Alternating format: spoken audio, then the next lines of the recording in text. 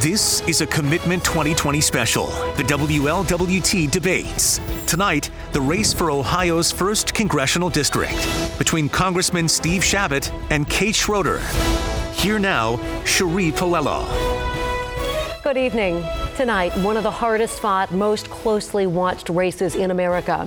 We have both candidates running to represent Ohio's 1st Congressional District that covers much of Hamilton County and Warren County.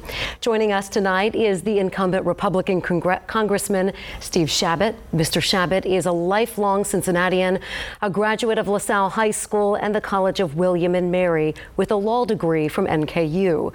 In his life before politics, Mr. Chabot taught at St. Joseph's School as well as UC. He's now serving his 12th term in Congress and lives in Westwood. His challenger is Kate Schroeder. Ms. Schroeder is also a Cincinnati native. Her family has been here for 5 generations. She graduated from Ursuline Academy and Indiana University. She's worked in legislative politics and for the past 15 years as a healthcare leader at the local and the national level. Ms. Schroeder is a cancer survivor and lives in Clifton. So welcome to both of you and thanks for being here just 2 weeks from tonight, election night. We're glad you could join us. Thank you. Over the next hour, we're going to talk about a number of issues impacting people in the 1st District. We're going to begin with opening statements from each of you tonight. And by virtue of a coin toss, Ms. Schroeder, you have the first opening statement. You now have 1.5 minutes. Thank you, Cherie. Thanks to Channel 5 and to all of our viewers who are tuning in. As a cancer survivor, healthcare is really personal to me, and it's why I'm running. My opponent has voted over 15 times to take healthcare away and against coverage for pre-existing conditions. And it's not okay to play politics with people's lives. As you will hear tonight, he will try to paint me to be someone I'm not. He wants you to believe that I'm an extremist, and it's just not who I am. I'm a 5th-generation Cincinnatian who was raised on the values of hard work and helping others. And while he votes 95% of the time with Trump, there is literally no one that I agree with 95% of the time.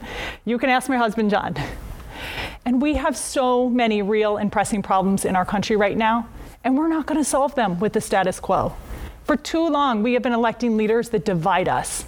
And I believe the majority of Americans want leaders that bring us together and get things done. I am a low-ego mom who knows how to de-escalate. I have a 5 and 7-year-old. I do it every day. And that's the attitude that I want to bring to Congress. I'm also a Wharton MBA who has spent my career bringing business skills to public health, reducing drug prices, and expanding treatment access. And in Congress, I will work tirelessly for this district to deliver results in healthcare, in jobs, in investment in infrastructure. I am grateful for the opportunity to be here tonight, and I look forward to getting into the questions. All right, thanks so much. And now for your opening statement, Mr. Chabot. Thank you, Cherie, and thank you for holding this, and thank you for all the folks that are watching this at home this evening. This has been a tough year for all of us here in Cincinnati and our state and the country, really all over the world with COVID. It's obviously in our country alone taken the lives of over 220,000 of our fellow Americans now. I've supported the legislation from the CARES Act to a number of other pieces of legislation to help this country deal with this, to get us through this as much as possible and as safely as possible. In the CARES Act, for example, we had funding for hospitals and doctors and nurses and first responders and local communities, and it's really helped a lot. The other thing that was in there was something called the PPP program, the Paycheck Protection Program. I'm the lead Republican, the ranking member of the House Small Business Committee. I helped to craft that and to implement it, and I'm proud to say that our district received more money, about $3 billion. We got more small businesses who got loans, over 17,000, and most importantly, 250,000 jobs were saved, and that means those families had jobs to support them.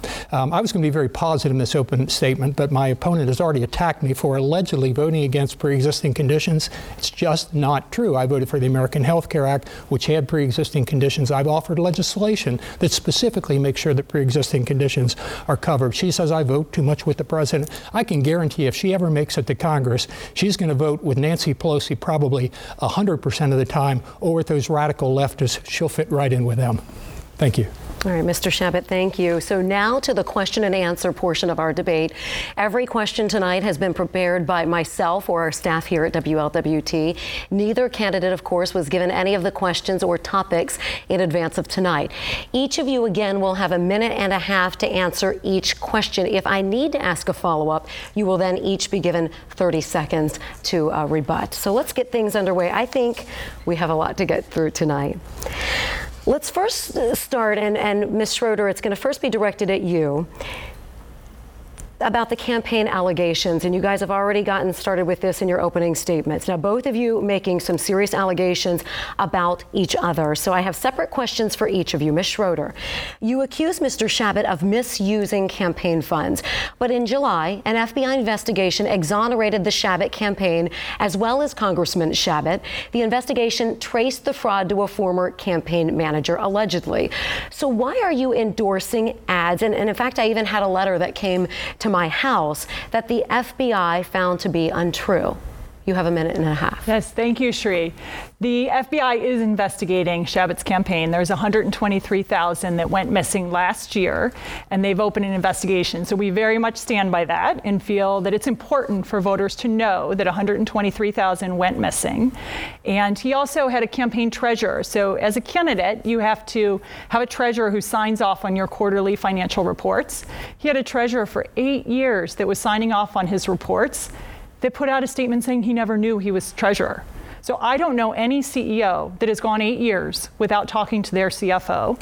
And I think voters deserve answers in terms of where are the missing funds from his campaign. This is an important thing for voters to know about. He also has been paying his son-in-law nearly $200,000 for website support services. And that is 8 times above market rate. And so these are important things that I think it is important for the voters to know about this. And the last thing I'll say on the FBI investigation is that last year, Congressman Shabbat made a lot of statements about the importance of accountability and that a candidate should be responsible and that accountability, quote, starts at the top. And it is a very different story that he is saying this year when he wants to distance himself from any actions of his campaign. And so when the FBI says they exonerate the campaign, should he then be cleared? The FBI does not exonerate the campaign. The FBI is continuing to investigate the missing funds. And so it is not, I'm not attacking him personally. I am saying the campaign has 123,000, and that is the ongoing investigation. Great, thank you. Mr. Shabbat, I want to talk about some of the endorsements that in the commercials that have been running that you endorse. Now, you accuse Schroeder of being responsible for scandals that cost taxpayers thousands of dollars and hurt our pandemic response.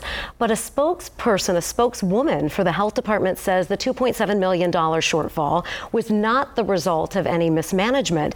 It was an estimate of potential high expenses for COVID and also the fact that the city of Cincinnati has cut its budget by 40%. So again, my question, why run these ads that are found to be untrue? Well, that was one of the union leaders who supports hers that said that. But if you read the Enquirer article, they indicated that Ms. Schroeder, who was the head of the finance committee at the city health department, that there was a $2.7 million deficit, and healthcare workers said that deficit resulted in the city's pandemic response being jeopardized. So in other words, people in Cincinnati not as safe as they ought to be. That was on her.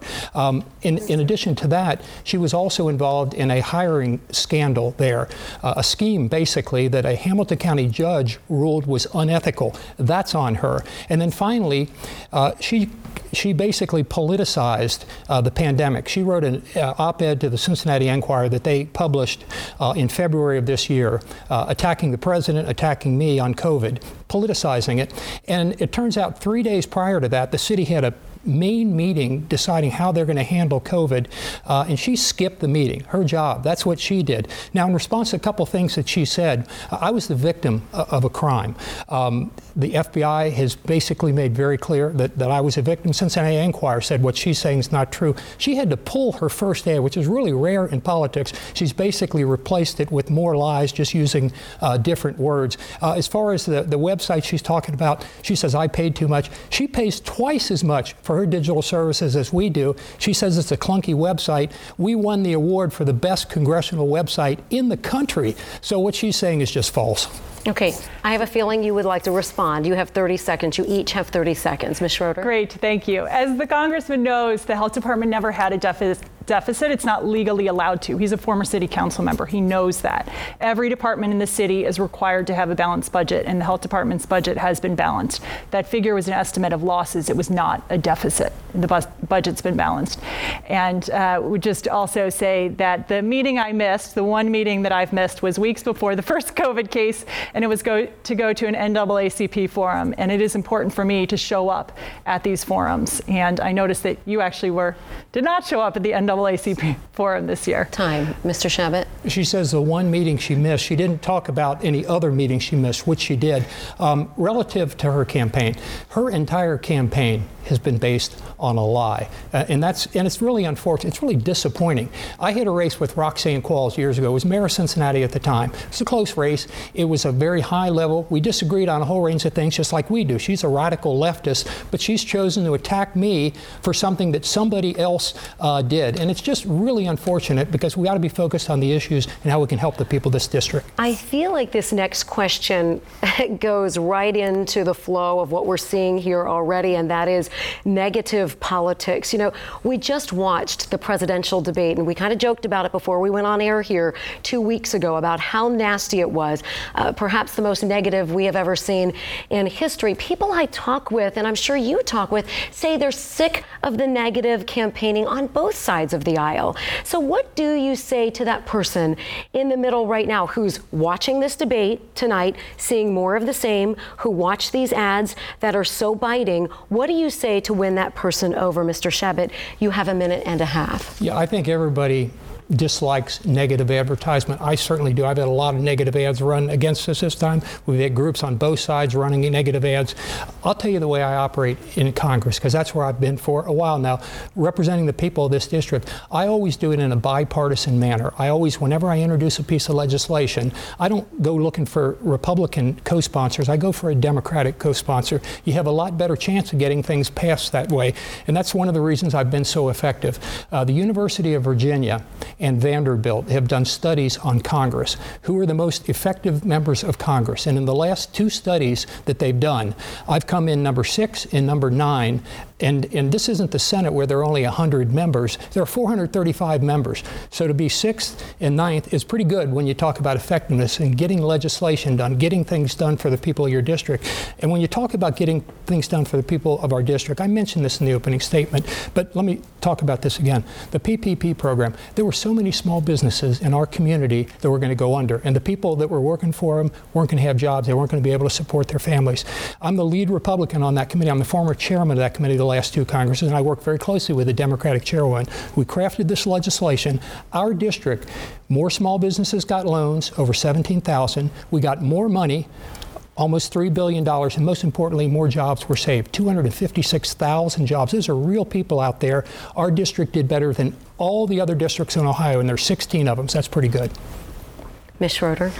Thank you. Yes, I could not agree more that we need to bring civility and decency back into politics. It's why I'm running.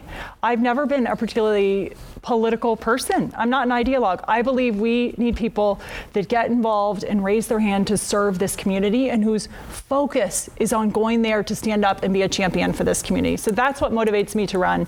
It is incredibly disappointing that there are all these attack ads running. My campaign is only running positive ads about what I stand for. And I also stand by the accuracy of all the ads that are out there. On the contrary, he is only running negative ads against me, and every one of them is not true. But I will say what motivates me is healthcare. It is, and that's why I'm going there. I'm going there to be part of this group called the Problem Solvers Caucus, where you can only join with a member of the other party. And it's important for me, I've always been someone, I have an MBA that works with people from all perspectives. That's how you get things done. So I want to work with businesses. I want to build relationships in my own party, across party lines, with community leaders in all levels of government, because that's how we get things done for this community. And that's what motivates me to do this. And it's about standing up particularly on healthcare and expanding access to healthcare, especially when we're in a pandemic. It is incredibly upsetting that we have leaders that are working to take it away. All right, let's move on to respond to something. Absolutely. She said that in the last debate that I haven't run any positive ads. She just talked about all these negative ads being run against her. I can assure you there are a whole lot of negative ads being run against me. But I'll tell you, one ad that we had was very positive. We had our Democratic sheriff, Jim Neal. This is a Democrat who said a lot of nice things about me and why he supports me and not my opponent. Very, very positive ad, because her her policies have been to undermine the police. Mine have been to make sure that we have safe communities. That's why we're endorsed by the FOP and the Democratic sheriff of Hamilton County. All right, Ms. Schroeder, you have 30 seconds. Yes, and I'm very grateful to be endorsed by the Sentinels Black Police Association, and believe that we can also be pro-public safety and pro-fair, impartial policing. And I've always been somebody that, again, wants to bring people together and get things done. So it's unfortunate that I'm running against someone who, this is his playbook. You know, he's for 24 years against Roxanne, against AFTAB, against John Cranley, David Mann, all of these races. His approach and strategy is to do negative, misleading ads against his opponent rather than running on his record. All right, time. Let's move on to this pandemic as it affects every single one of us every single day lately. So just last week, the Governor DeWine, said that he expects the pandemic to get worse before it gets better. Today, he held a news conference echoing the same thing, even saying that there's a possibility that schools may start to shut down, more and more schools, if we continue to see these rising numbers. So if it does get worse, where do you stand? Should we shut down businesses again? Or has enough damage to the economy already been done? Ms. Schroeder, you have 90 seconds. Yeah, thanks, Cherie. So I think one of the really important things we need to do up front is acknowledge it's not a choice between public health and the economy, that these are interrelated, that the stronger our public health response, the sooner and more safely we can reopen the economy. And so we have to look at these hand in hand. And people are suffering right now. As you know, I've got a 5-year-old and a 7-year-old, a kindergarten and second grader, who had not been in-person school for 6 months until last Tuesday. They went back for the first time. They're in Cincinnati Public Schools, and they're in a hybrid plan. So they were going 2 days. And my kindergartner, Tuesday morning, I'm saying, what are you excited about for your first day of kindergarten? He says, Mom, we won't have to mute and unmute. We can just stop talking. Because half of a kindergarten class, they're trying to deal on virtual, they're trying to deal with mute and unmute. We need relief in this community. We need support to our schools. We need support for widespread testing so that all of our schools and businesses can stay open safely. We need support for our small businesses in extending the PPP. We need unemployment insurance. And I believe that we have to look at these hand in hand with our public health and with our economic response.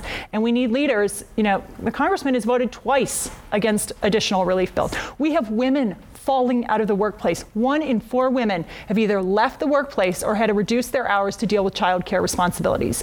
And all the parents I know are on the verge of tears every day just trying to get through the day. And so we need leaders that it's not Democrat or Republican. We need leaders that stand up and bring relief to this community. Should we shut down again if the numbers stay like they are? And we're seeing record numbers each day. We have to be guided by the science. So we have to listen. There are very clear metrics on when your community transmission level gets to a point where it is unsafe. And it also depends on availability of testing, because until you are able to have widespread testing where you can isolate the cases that are positive and get them out of transmission. So we have to look at the metrics on what our community transmission is, positivity rates, and testing availability. All right. So, Mr. Shabbat, I ask you, what is your plan? If it does get worse, if this pandemic continues to gradually grow, where do you stand on this issue? Well, the last thing we want to do is shut down the entire economy again. We learned a lot of lessons from doing that. We do need to follow the medical experts' advice on this and work closely with them. That's what I've done. Wear a mask whenever I'm out and try to set an example. Now, she mentioned that the congressman voted against 2 bills on this. Let me tell you what she's talking about. Pelosi put up a very partisan bill on the floor. There was $3.3 trillion, which was far more than the CARES Act was around $2.2 trillion, so a huge spending bill. And what did it do? You remember the direct payments, the $1,200 and the $2,400 direct payments that people got?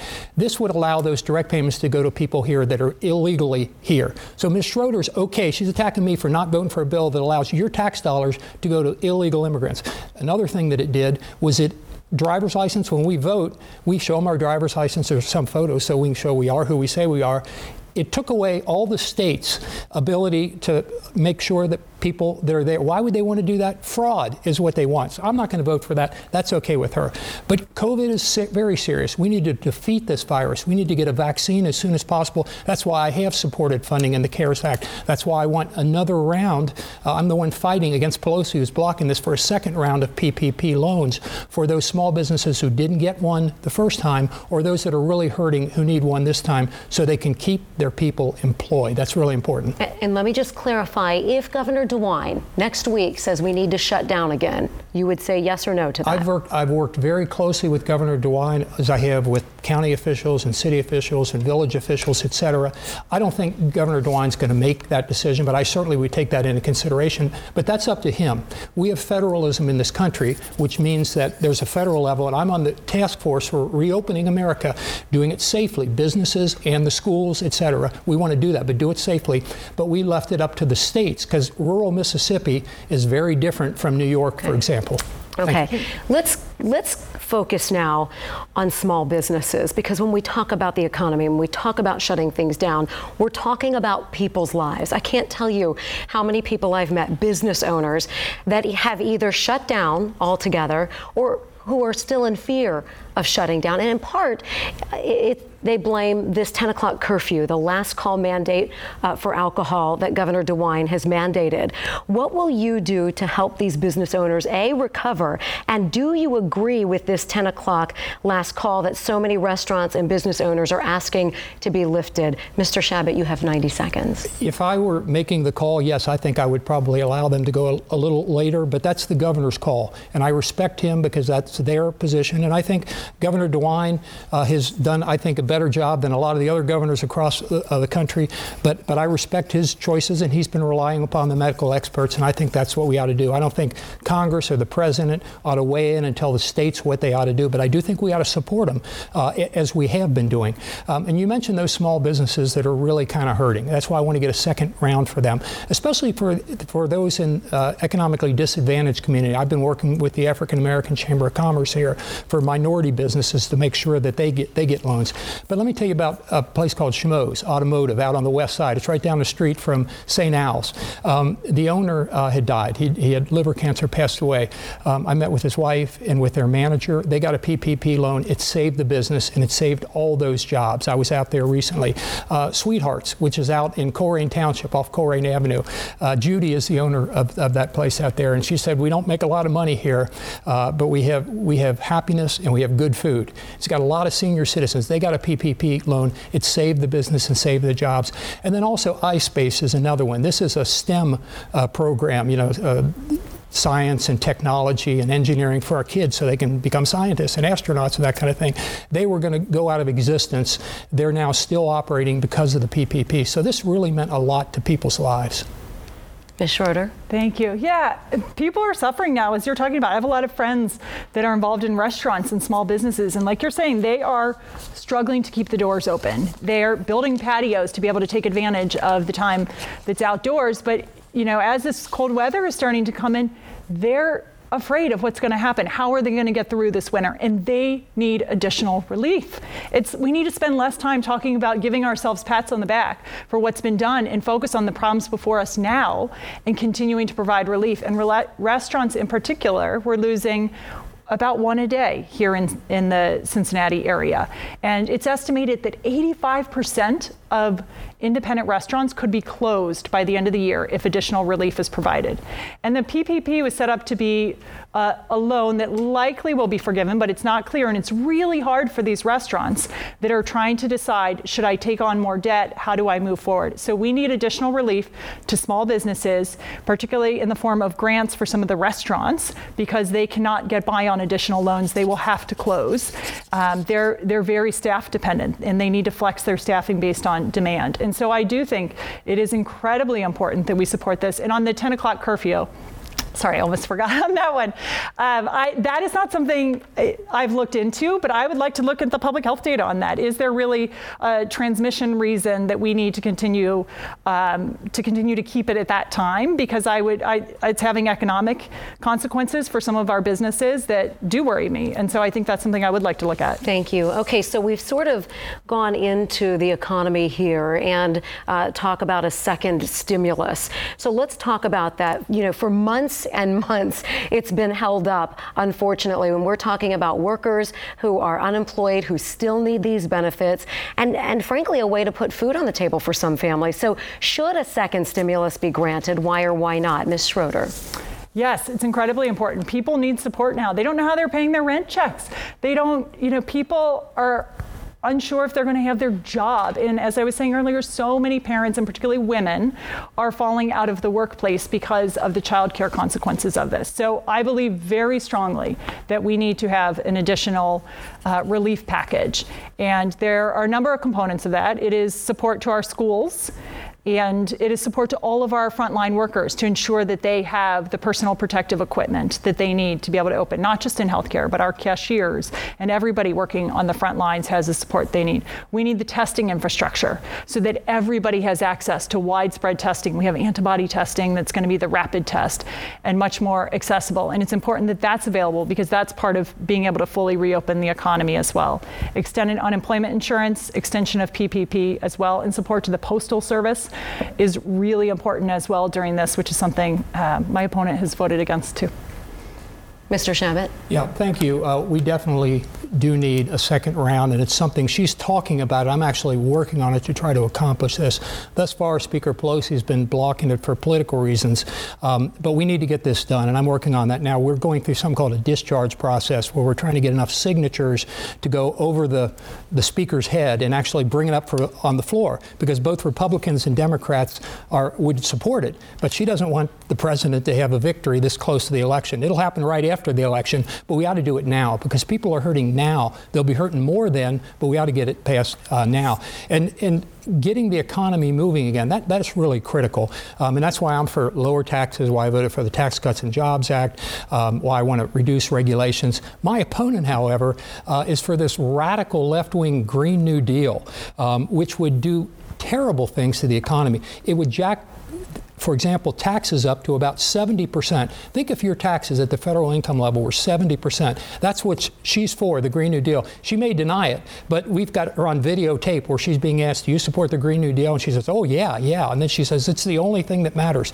I mean, think of that. The only thing that matters is passing this radical Green New Deal.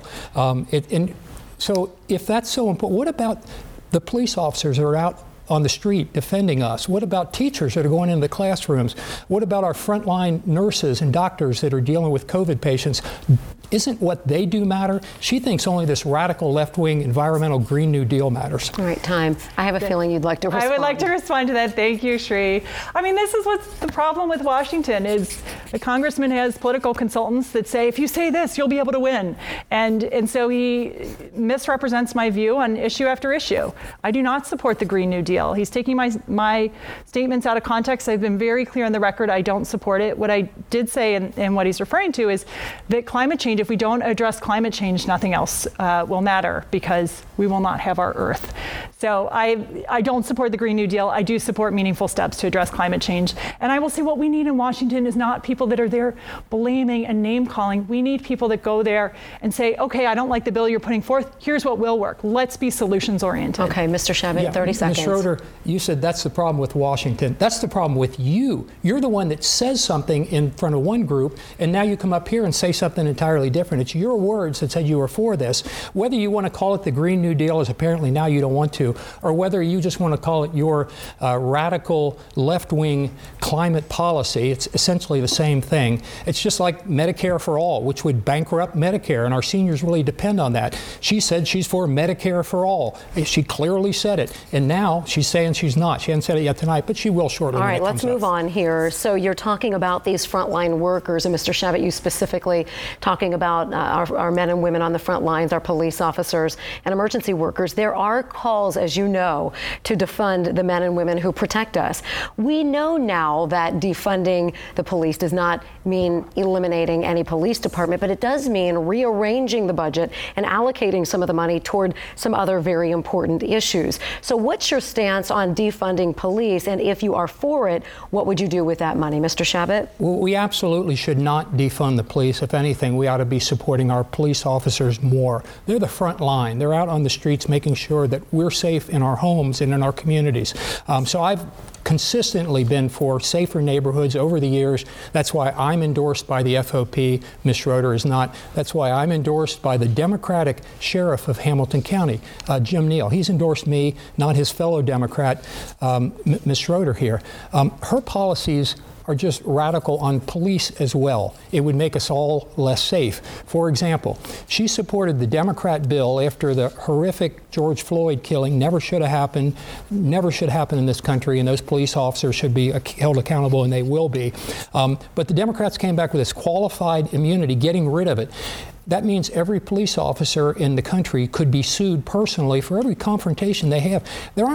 Shootings aren't the principal confrontations they have. If they're out on a DUI or domestic violence, there's lots of times where hands are put on people to control them. They could be sued left and right. Who's going to want to be a police officer if they can come after your home, your retirement, your savings, and that kind of thing? That's what she's for. She's also for taking away cash bail, meaning you have more criminals, even violent criminals, out on the street. That's what she's for. And then finally, they tried to defund the police here in Cincinnati. There was a charter ballot that they tried to put on here. It would have taken us down from 36%, is what the city spends for police now, down to 25%. Pretty significant drop. And she would not speak out on behalf of not doing that. I spoke out loud and clear. She wouldn't. Time. Thank you, Ms. Schroeder. 90 seconds. Yeah, thank you. I don't support defunding the police. The congressman knows that. And I think we do have a situation in our country, though, where it's irresponsible to paint these as two alternatives. I think we can be pro-public safety and also be pro-fair, impartial policing. I'm a white woman. I have tremendous privilege because of the color of my skin. My lived experience is very different than if I was a black woman. And we have to acknowledge that. And there are differences in our daily realities because of the color of our skin. And I think Cincinnati's in a unique position here. So I was actually a council aide down in City Hall in April of 2001 when an unarmed black man, Timothy Thomas, was killed. And we had civil unrest as a result of that.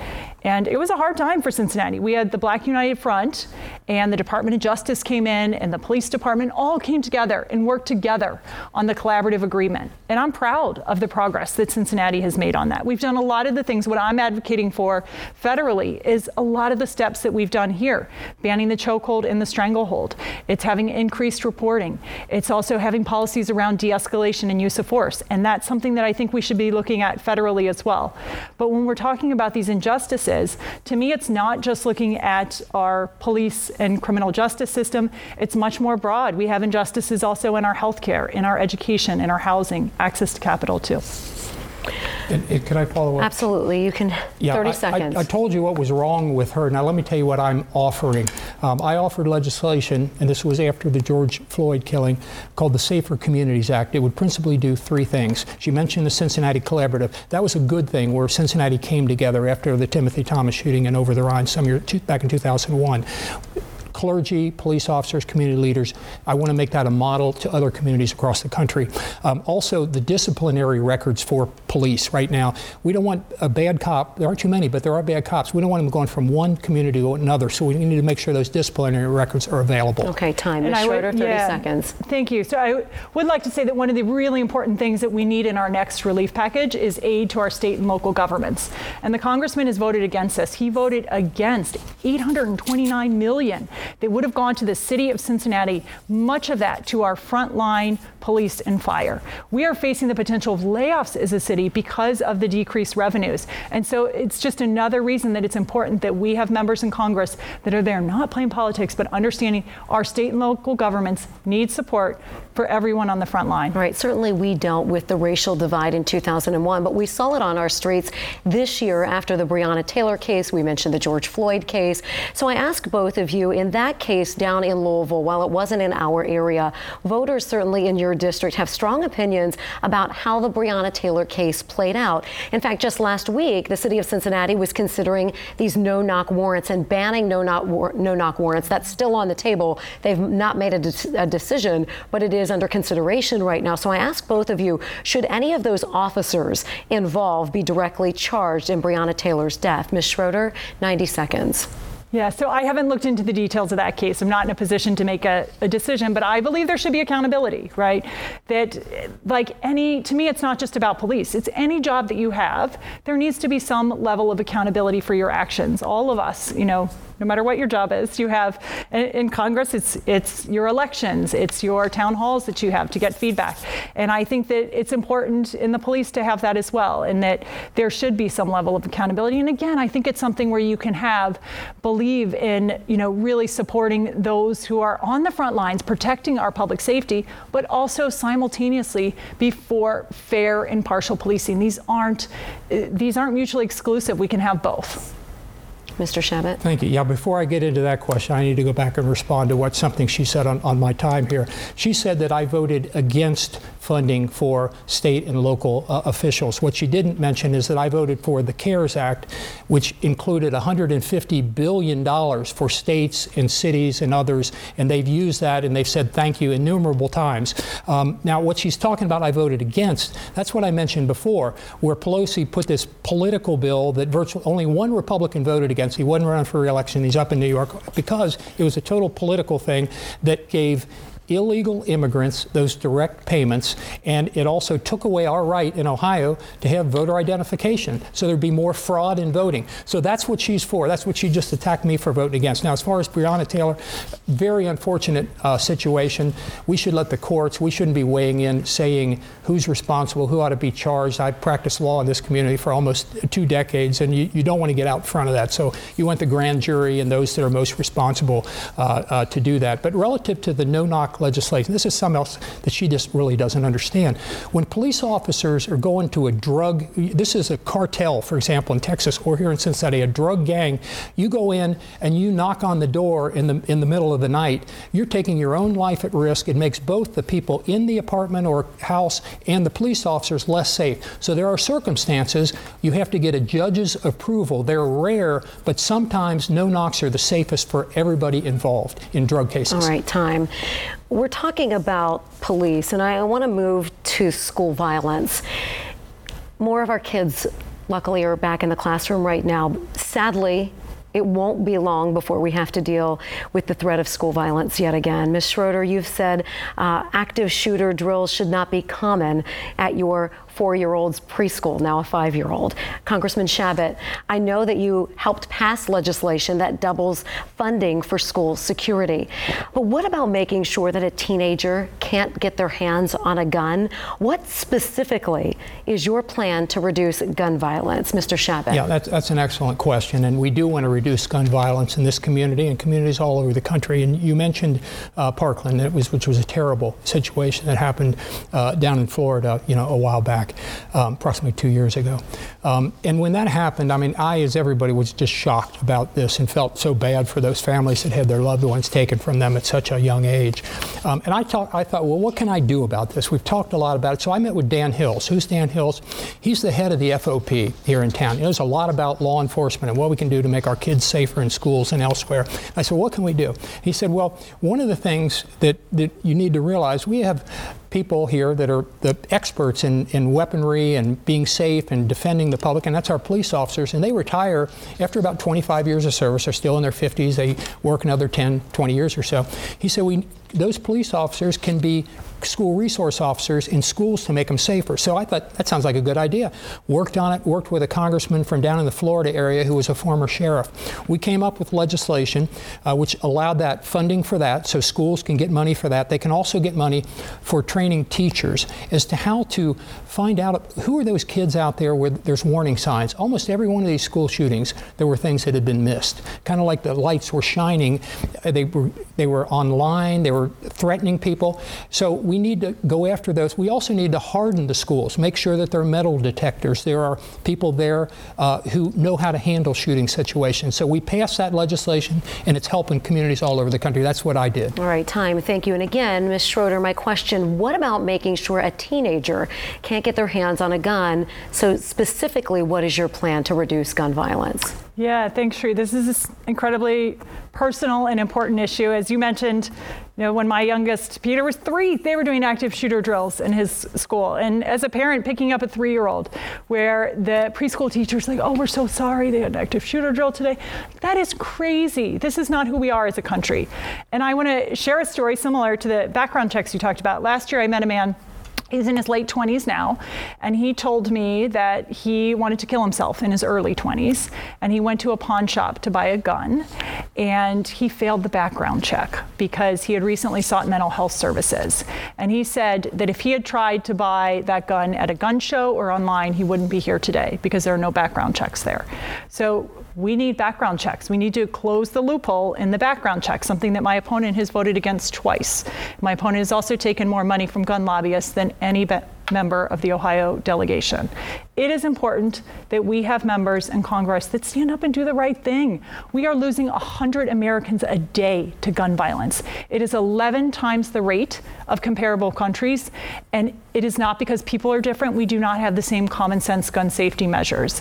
And I will say, I like to make an analogy to cars. We had cars for a while before we had evidence that seatbelts would reduce car fatalities. And when seatbelts came out and showed they would reduce deaths, being pro-seatbelt was not being anti-car ownership. I fundamentally believe we can be pro-gun ownership and pro-gun safety. And expanding background checks and having extreme protection orders are part of that. Mr. Shabbat, she says that you've taken more money from the gun lobbyists. Would you like to respond? Well, sure. She said some other things, too. I mean, I've been in Congress for longer than most of the other members, except for one in Ohio. So that's one of the principal reasons. I'm on the Judiciary Committee, which has jurisdiction relative to guns. People come to me, and because I have a lot of information and wisdom on this issue. She mentioned the gun shows. Only 1% of the crimes committed in this country, the gun was purchased at a gun show. So that's just a red herring there. Relative to the vast majority of weapons that are sold in this country, there is a background check, and there ought to be. We need to make those even more strict as far as I'm concerned. All right, time, 30 seconds. Yeah, we need leaders that stand up and do the right thing and aren't voting because their donors are telling them to vote a certain way. So we need leaders that expand the background checks and that have the extreme protection orders. There is evidence that those are what we commonly known as red flag laws, that the majority, almost all of the school shootings could have been prevented with extreme protection orders. We need to fully fund the CDC to be able to research what is most effective in reducing gun violence. We've been prevented for many years to fully research this. If it was any other public health area where we had deaths that were 11 times the rate of other countries, we would be able to do that. All right. Let's talk about health care. During the Supreme Court hearings just last week, there was a lot of talk, of course, about doing away with Obamacare. And one of the big arguments day in and day out that I was hearing people concerned and our senators concerned about pre-existing conditions, a lot of the senators holding up pictures of people they know or their voters that they're worried about. So while, of course, it's the humane thing to do, and Ms. Schroeder, I know you are a cancer survivor, financially, it's hard to keep costs down for everyone. So I ask you, how do you do it? What is the answer? How do you keep the costs down and still take care of everyone? Ms. Schroeder. Yes, the good news is there are ways to do it, right? By moving towards universal coverage, if everyone has access to health care, it gets the cost down, because right now we pay for everyone when they show up in the emergency room, and you are paying for people on the back end rather than ensuring that people have coverage up front. The other area where you can really get costs down is by negotiating on prescription drugs. This is something I did in my job, where we are the only government in the world that I am aware of that does not negotiate on prescription drugs. When a company comes out with a new hepatitis C drug, for example, they set the price. Even though the government's a number one buyer, they set the price for what the government pays. We are banned from negotiating. And evidence shows that if we were able to negotiate on just the top 200 drugs, we would be able to have savings of $342 billion. And this is an issue that my opponent here has voted against negotiating on prescription drugs, and in part, he's taken over $1 million from pharma and insurance companies. But I will say, as somebody who lives with a pre-existing condition, who has had a day in life where you get a diagnosis and your whole life changes in one day when you get this, everything that's stressing you out evaporates.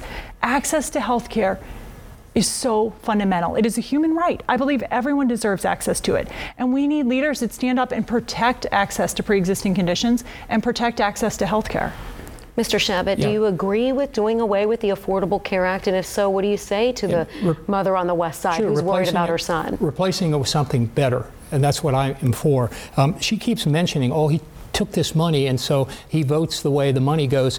I would just note that in this last quarter, we raised more than we ever have in a quarter. We raised a little over $700,000. She raised $1.7 million. So apparently a lot of the folks out on the left-wing coast, out in San Francisco and LA and on the East Coast, New York, they're putting huge amounts of money because they know she's going to vote for the Green New Deal and a bunch of other leftist stuff. Now, relative to health care, it's absolutely critical. And the American people did deserve better than Obamacare. You remember when they were told about you can keep your health care plan. Some did, but a lot couldn't. You can keep your doctor. Some did, but a lot of didn't. So there were lies told about that. But we're under Obamacare right now. So if people have complaints about health care, and I certainly do, the American people deserve better than Obamacare has delivered for us. And there are all kinds of things that we need to improve on. We need to reduce prescription drug prices. I'm all for that. I've introduced legislation, H.R. 19, that would do just that. I'm for keeping the costs down.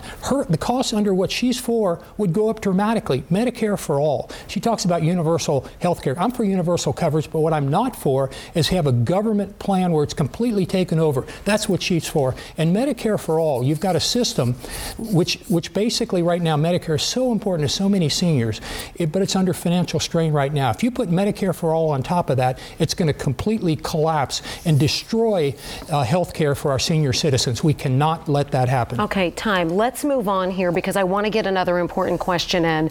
If Joe Biden is elected president next month, he wants to raise taxes on people with an income above $400,000.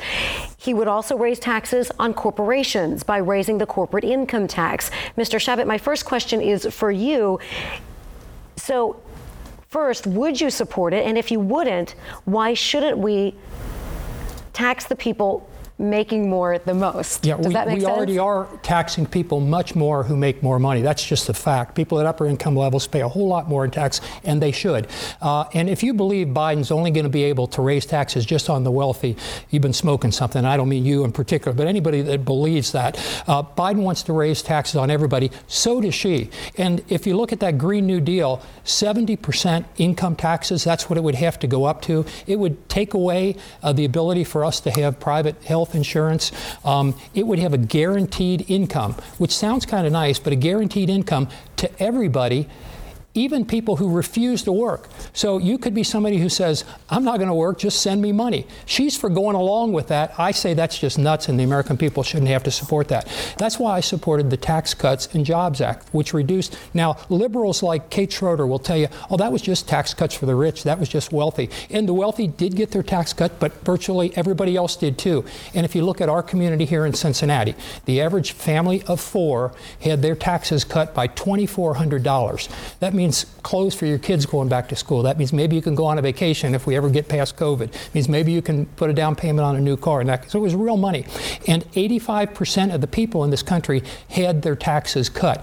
What she wants to do and what the Democratic presidential candidate wants to do is raise taxes. Under Biden's plan, it would be $4 trillion taxes would go up. We're all going to hit. Anybody that believes it's just going to be wealthy people, it's not true. Ms. Schroeder, would you support raising taxes and Joe Biden's plan?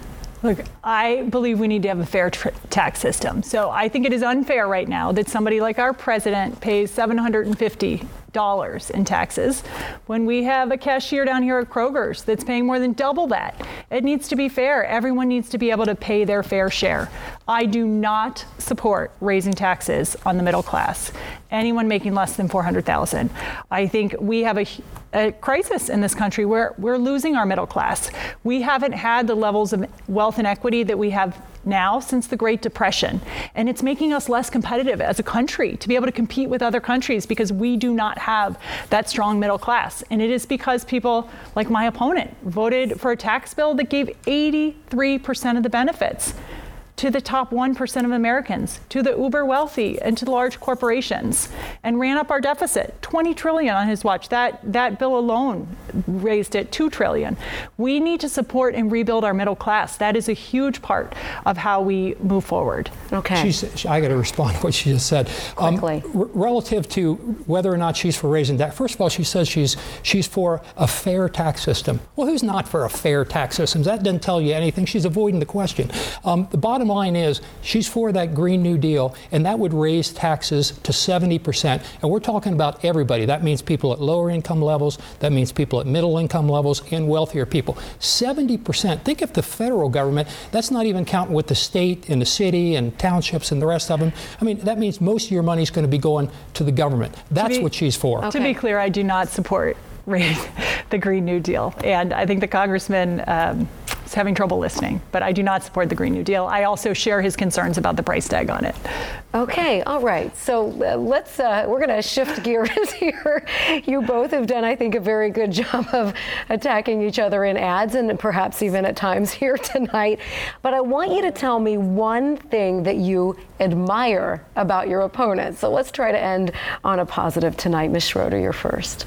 Sure. I think the congressman has been in Congress a long time, and I give him credit that he has deep roots in this community, and he is a teacher and has, I think, strong values, and I appreciate that he has served our community. I think anyone that steps up to public service deserves respect for that. And I do think, I present a strong alternative that sometimes people can be in Washington too long, but I think that I am grateful for his service. Mr. Shabbat? Yeah, I mean, my opponent, Ms. Schroeder, overcame something that's very tough to overcome, and we wish her nothing but the best in the future, overcoming cancer as she did. There's a lot of people in this community and country, communities all over the country. My father died of kidney cancer, and miss him tremendously. And my mother-in-law, my wife's mom, is 100 now, and she's doing great.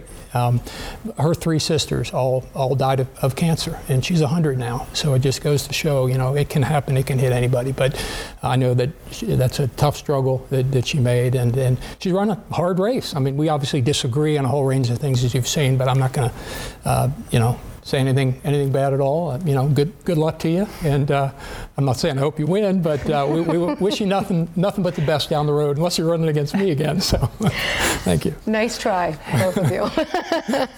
All right, this now brings us to our closing statement tonight, and Ms. Schroeder, you, by virtue of the coin toss, you are first. You have 90 seconds. Thank you, Shri, and thanks to all the viewers for tuning in tonight. I think there is a very clear difference in this race in terms of between the candidates who we're fighting for. My opponent is fighting for wealthy donors and to protect his career, and I'm fighting for you. I am fighting for the parents who are falling behind at work because they can't keep up with childcare, for the grandparents who can't see their kids and their grandkids in the same way, for all the small business owners who are doing everything they can to hold on for one more day and one more week. We are at a point in our country where we have been electing leaders for so long that tear us apart, and people are suffering. And we need leaders that rise to the occasion of this moment. I've spent my career bringing business skills to public health, solving complex challenges with governments and businesses, reducing drug prices, and expanding access to treatment. And I love this community, and I believe that we deserve better leadership. For 24 years, Congressman Shabbat has been representing this district. We've given him 12 chances to deliver results for this community, and I'm asking for one.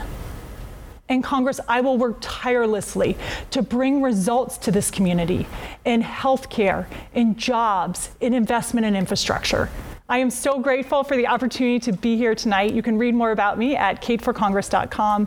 And thank you so much. I hope to earn your vote. Thank you so much. And our final closing statement comes from Mr. Shabbat. You have 90 seconds. Thank you, Cherie, and thanks for moderating this debate this evening. Thank you, Ms. Schroeder, and thanks for all those folks at home that have taken the time to watch this debate. You know, there really is a clear difference in this election. You have a clear choice to make. Ms. Schroeder, like I said, I've always been there too long. You know, it's not by accident that I was able to craft and implement the Paycheck Protection Program, which saved so many jobs in our community. 250,000, think of that. We have about 730,000 people who live in this district, so that's about 1 out of every 3 people who live here, and that includes children, had their jobs saved because of this. And it was the fact that I'd been there a while and was respected by my colleagues. I have a lot of relationships there, and I work in a bipartisan manner with Democrats to get this done. It saved so many jobs. We got more money, about $3 billion. More small businesses got loans, over 17,000. Most importantly, 256,000 jobs were saved. I'm endorsed by both the FOP, Fraternal Order of Police, and the Democratic Sheriff, Jim Neal of Hamilton County. Why? Because I'm for safe communities, and they've looked at my record over the years. I'm for making sure that you're safe in your home and across your community. And I will continue to work as hard as I possibly can to continue to deliver these results for you. So thank you for your vote in the past. I think I've earned another one this time. I really appreciate your help, and God bless you all, and God bless America. Thank you. Well, I just want to thank both of you candidates for being here tonight. As I was saying before we got started, I know it's close to Election Day. 2 weeks from tonight is Election Day, and already, of course, early voting is underway. By the way, we have detailed information about how you can cast your vote. Go to our website, WLWT.com, and you can also see on our website any portion of this debate. Again, if you'd like to watch it, maybe you joined us late, go to WLWT.com, click on Commitment 2020. 1 week from tonight, we're hosting 2 debates for you, one in the Ohio State House and then one for Hamilton County Commissioner. For all of us here at WLWT, thanks again for joining us. I'm Cherie Palello. Have a great night. We've all seen it. That check engine light in our car. Do I check it now? Check it later? Can I keep driving? That one light doesn't tell you what you need to know. And if you get your weather from a symbol on your phone, you're not getting the full story. WLWT Weather has the only certified most accurate forecast in Cincinnati. It's where you get the difference-making details. You'll know exactly what to expect and when, so you can plan your day. WLWT Weather, Cincinnati's certified most accurate forecast.